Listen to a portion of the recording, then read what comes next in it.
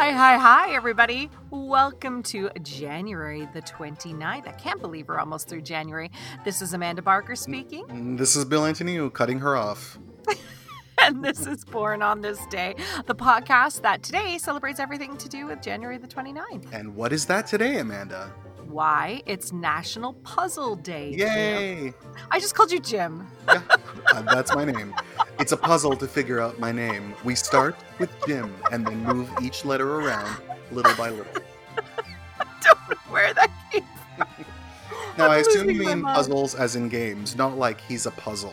Like, is Tom Cruise straight? That sort of thing. Like an enigma, yes. Right, yeah. Yes, absolutely. Well, that's quite a puzzle. I hate puzzles. I'm just gonna come clean. Sacrilege. No, Do you love them? I am happy. Like, put me on a train, give me a big book of Sudoku and crosswords, and I am the happiest person on the planet. I cannot. I've never liked them. Apparently, as a child, I would cut the pieces to make them fit. Oh wow, you were child of Satan. Yeah, I was, and I have to say, I don't know what it is about today, but I've said it a few times to other people today. But my New England sensibility is such that to me they are a waste of time, and I don't get anything out of them because there's no end product other than the pieces. That's a problem that I have. That's something I'm working through. Yeah, I'm just gonna have to breathe through this one, Amanda, and just agree to disagree. I just, we were never, I mean, it was always like, but if there's no product at the end, I don't know what the point is. And unfortunately, that's kind of, which is really stupid because I would happily read 5 books on that train. I am constantly reading. So I don't know what it is. But I love a I know you're an avid reader. You are. I love you on Goodreads, by the way. I always like to check in and see what you're. Oh, to see all the gay erotica that I'm constantly reading, and I'm not ashamed to share with everyone. I love it. I absolutely love it. I don't know. I don't care. I have needs in this pandemic. Maybe I'll turn a corner and get into puzzles. And if I do, well, today is the day to do it. And remember, puzzles can be a lot of things. They can be word searches, they can be Sudokus, or brain teasers, trivia, which I sometimes enjoy a little bit, like a trivia night at a pub would be a really fun thing to do if ever I'm allowed to do it again. But listen, January 29th is a very different kind of birthday personality. So happy birthday if that is you. You're actually very soft-spoken and you're very pleasant to be around. There's a charm in your humility. You are self-sufficient. You set realistic goals for yourself. And you're a supportive partner, but you tend to become irritated over small matters. Interesting. Well, I wonder who that's true of today, Amanda. Mm-hmm. First up, Heather Graham made her debut in Diane Curice's Mrs. Soffel when she was 14. She appeared on episodes of Growing Pains and the TV movie Student Exchange before getting her first major role in the comedy License to Drive, co-starring The Coreys.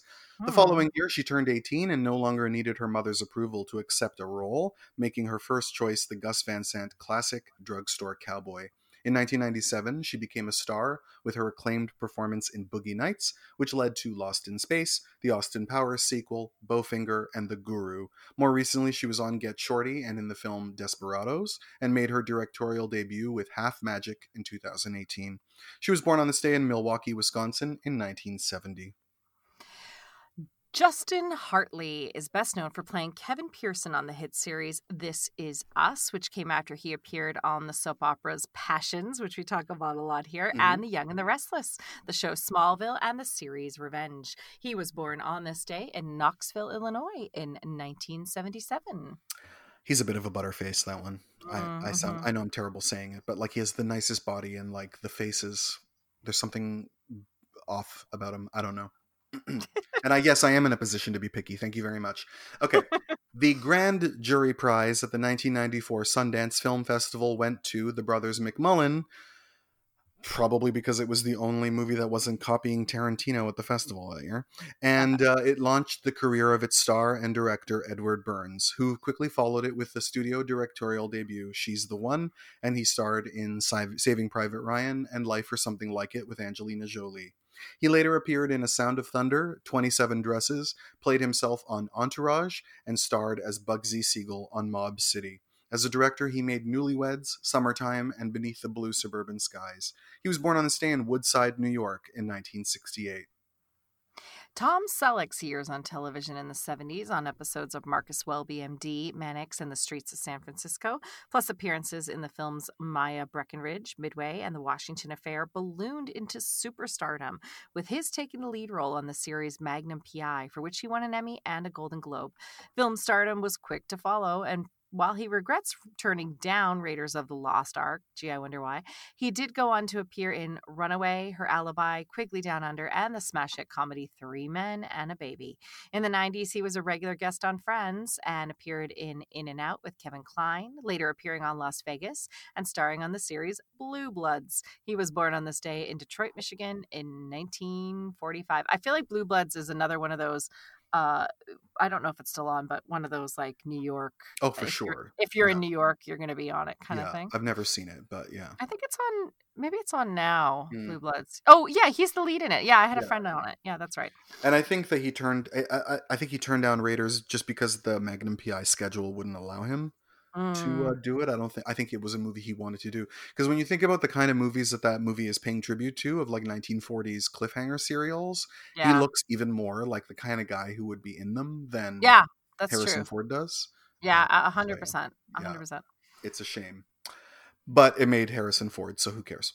Yeah. John Forsythe performed in radio dramas and on Broadway before signing a contract with Warner Brothers, appearing in the film Destination Tokyo. His career was interrupted by the war, and he enlisted in the Air Corps. After being discharged, he helped found the Actors Studio. He appeared in The Trouble with Harry and The Ambassador's Daughter, and found his most success in his later years as distinguished fatherly types. On the series Bachelor Father, in the film Marooned, and most famously as the voice of Charles Townsend on Charlie's Angels, and as Blake Carrington on 9 seasons of Dynasty, my favorite childhood show, in case you want to know everything about me. His last films were the 2 feature versions of Charlie's Angels, in which he once again voiced his signature role, after which he retired until his death in 2010 at the age of 92. Winner of 2 Golden Globes, he was born Jacob Lyndon Freund on this day in Penns Grove, New Jersey in 1918. The daughter of a reporter for the Associated Press, Catherine Ross, worked on television for a decade before making her film debut in Shenandoah. Then 2 years later had her career-defining role as Elaine Robinson in the mega-hit counterculture film The Graduate, for which she was nominated for an Oscar for Best Supporting Actress. Roles followed in Bush Cassidy and The Sundance Kid, The Stepford Wives, The Voyage of the Damned, for which she won a Golden Globe, and The Swarm. She later appeared on 2 seasons of The Colbys, and last year was on the film Attachments, there's no the. She was born on this day in Hollywood in 1940. Leaving the theater after seeing the epic 1950 film Samson and Delilah, Groucho Marx stated that he had never before seen a movie where the guy's tits were bigger than the girl's. The man to whom those tits belonged was Victor Mature, the bodybuilding beauty who frequently played heroic strongman roles such as Samson, 1 million BC, Demetrius and the Gladiators, The Egyptian, and The Robe. Plus, he appeared in the films My Darling Clementine and Kiss of Death. His last film was the TV movie remake of Samson and Delilah in a supporting role in 1984, after which he retired until his death in 1999 at the age of 86. He was born on this day in Louisville, Kentucky in 1913. Andrew Keegan first got noticed in the cult classic Camp Nowhere and the blockbuster Independence Day. He was then on the cast of Party of Five and had a recurring role in Seventh Heaven. Later was in 10 Things I Hate About You and the romantic comedy The Broken Hearts Club. More recently, he was in April Rain and episodes of Gridlocked and CSI, and he was born on this day in Los Angeles in 1979. Sarah Gilbert shot to fame when her role as the defiant, sarcastic daughter Darlene on the hit sitcom Roseanne made her one of the show's biggest draws and earned her 2 Emmy nominations. I think she usually lost to Jackie. She is actually older than co-star Alicia Goranson, who plays her older sister Becky, and Gilbert's work on the series continued through high school and college, during which they would film her scenes on the East Coast while she was in school there, and then insert them into the show. She followed the original series with the films Desert Blue, Light It Up, and High Fidelity, appeared on the shows 24 and ER, then later appeared as a recurring guest opposite her Roseanne co-star Johnny Galecki on The Big Bang Theory. In 2010, she became a talk show host on The Talk, for which she has won 3 Daytime Emmy Awards. In 2018, she helped produce the revival of the Roseanne series, which has now become The Connors and is in its 3rd season. She is the younger sister of Little House on the Prairie star Melissa Gilbert and was born on this day in Santa Monica, California in 1975. Anne Gillian began her career as a child actress in 1960 when she played Little Bo Peep in the Disney films Babes in Toyland and played Dainty June in the 1962 film version of Gypsy. I always forget that's her. I know, me too. Because I only know her from the 80s. Yes, that's right. And those things just do not match up in my own brain. Yep. She appeared on television on Hazel and an episode of Twilight Zone, then later had her most famous roles on the show It's a Living, the film Mr. Mom. She's really hilarious in that. Mm-hmm. Playing Mae West in a 1982 TV movie and playing a ghost on the series Jennifer Slept Here. I forgot that that's what that show was called, but I remember loving that show when I was a kid. I forgot about that show. Yeah. She made headlines in 1985 when she was diagnosed with breast cancer. I feel like everybody brought it up all the time with her and made jokes. Because she was the first major celebrity to talk about it openly in public. Yeah. So good for her, because it was just boob jokes all the time. Oh, yeah. She became a vocal advocate for cancer research and prevention, including openly talking about her double mastectomy and playing herself in the 1988 made-for-television movie, The Anne Gillian Story. I remember it, for which she won a Golden Globe. She stopped acting after an episode of Walker, Texas Ranger. I wonder why that was the one that did it in. That was in 2000, and she was born on this day in Cambridge, Massachusetts in 1950. Yeah, I mean, she apparently, after It's a Living, she wasn't really all that interested in working much anymore, and then she would just be, I guess, lured into projects with enough money or whatever until eventually she was just done, and I think mainly she focuses on her charity work now. It's a Living is on Amazon Prime, only the first 3 seasons, but it really takes me back because I used to love that show when I was a kid. And I know Marco did too, because we've talked about it.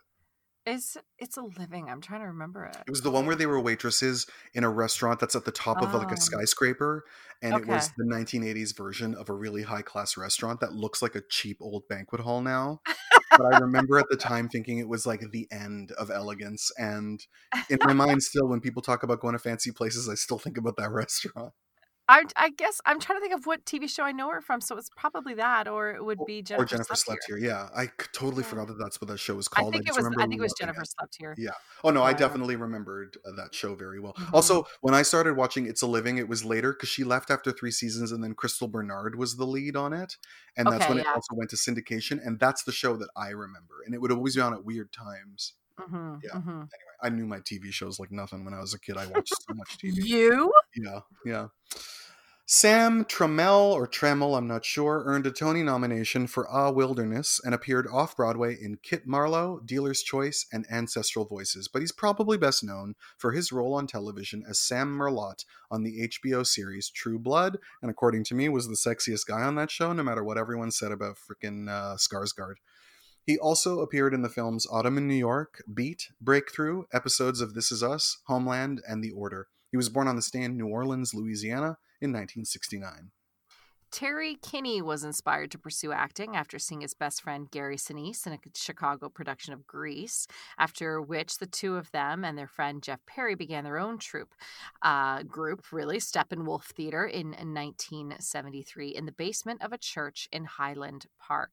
I have more to say about all this, but I'll keep going. The troupe was a huge success, bringing a number of productions to Broadway, including John Steinbeck's The Grapes of Wrath, and Kinney was nominated for a Tony in his performance in that. He made his film debut in 7 Minutes in Heaven in 1985. He appeared on a number of episodes in 30-something, later appeared in The Last of the Mohegans, Devil in a Blue Dress, The House of Mirth, and 6 Years of Oz as well, episodes of The Mentalist and The Good Wife, and recently he was on Billions, and he will be seen even this year on Inventing Anna. Anyway, he was born on this date in Lincoln, Illinois in 1954. So that production of Grease, and I think it is that production of Grease. Anyway, I have lots to say about that, but I don't want to take us down too much of a tangent. But I met somebody at a cast party or an after show party in Chicago who had just finished the remount of Grease in Chicago, and they met all the original creators of the original production, and also people they met some of the people that the characters are based on and got the histories of the real characters, Oh, which is fascinating. Most of them have ended up dead or in jail. oh, Yeah, they were very rough people, right? And really? it was the two little nerds that of the high school that wrote Grease, kind of as a lark, thinking nobody will have an interest in our crazy rough high school because they were legit gangs. And like Rizzo, They're all such good dancers, Amanda. yeah, you know what? I'm going to leave it because everything they did, these crimes are a little too heinous Ooh, for our prime time. But I'll tell you yeah, after. we don't want to earn an E rating because poor Marco always has to listen to the show to make sure if I've sworn or not, so he can put a warning on it. Yep, yep.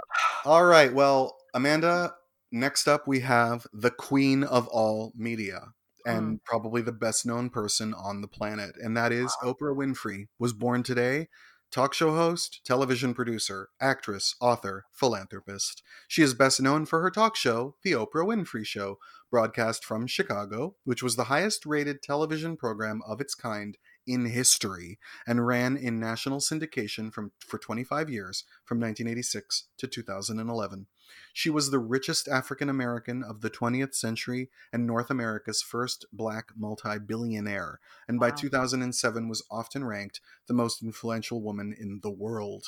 Born into poverty to a teenage single mother and raised in inner city Milwaukee, she was a co-anchor for the evening news by 19 and soon after transferred to daytime talk shows, boosting a third-rated local talk show to first place and launching her own production company. Her accolades include 18 Daytime Emmys, a Tony Award, and a Peabody.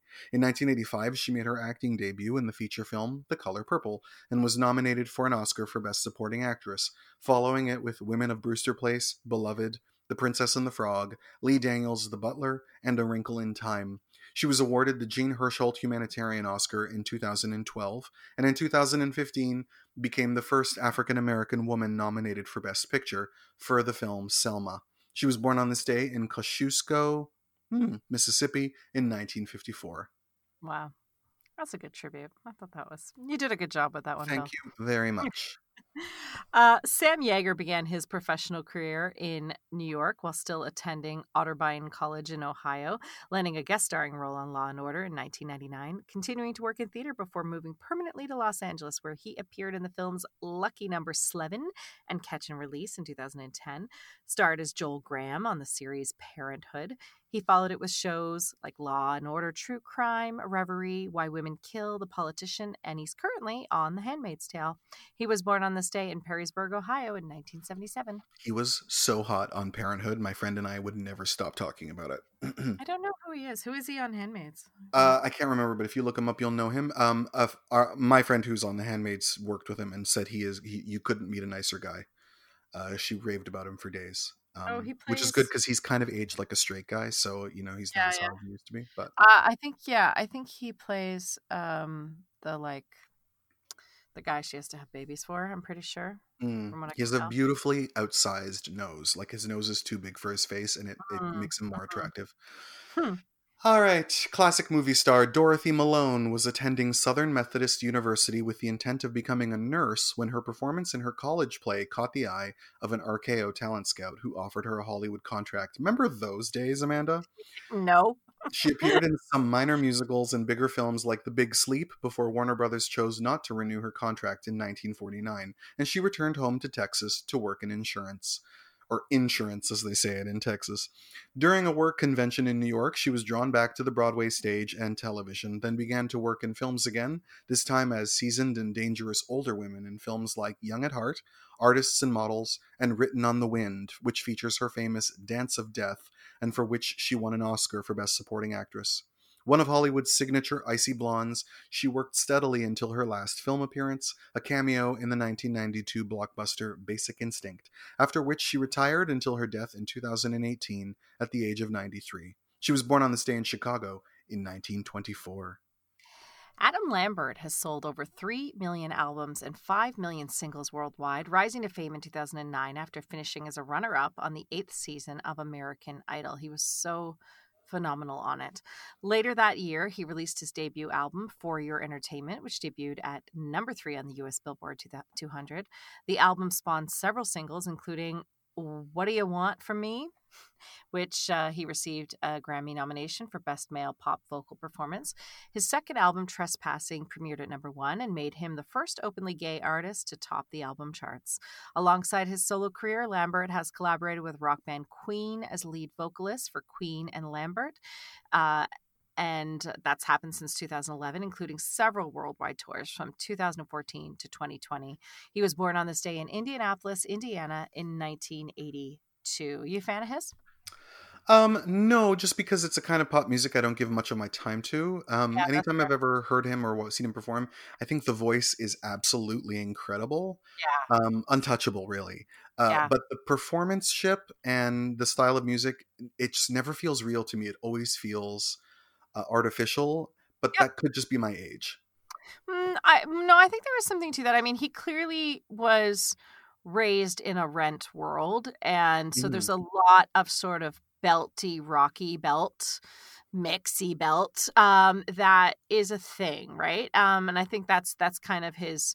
I mean, obviously he's hugely talented. I think one of the things I really and I, it's not like I own any of his albums, so I can't really say I'm this Yeah. huge fan of his. But and I'm kind of in the same planet as you as far as that. Like, it's just not music that I'm going to go out and, I mean, buy an album like it's the 90s or whatever. But I remember on Idol, because Marco is very into Idol, Mhm. so I had to be into Idol, to win his affections. And National Spouse Day is still happening in some houses, isn't it, Amanda?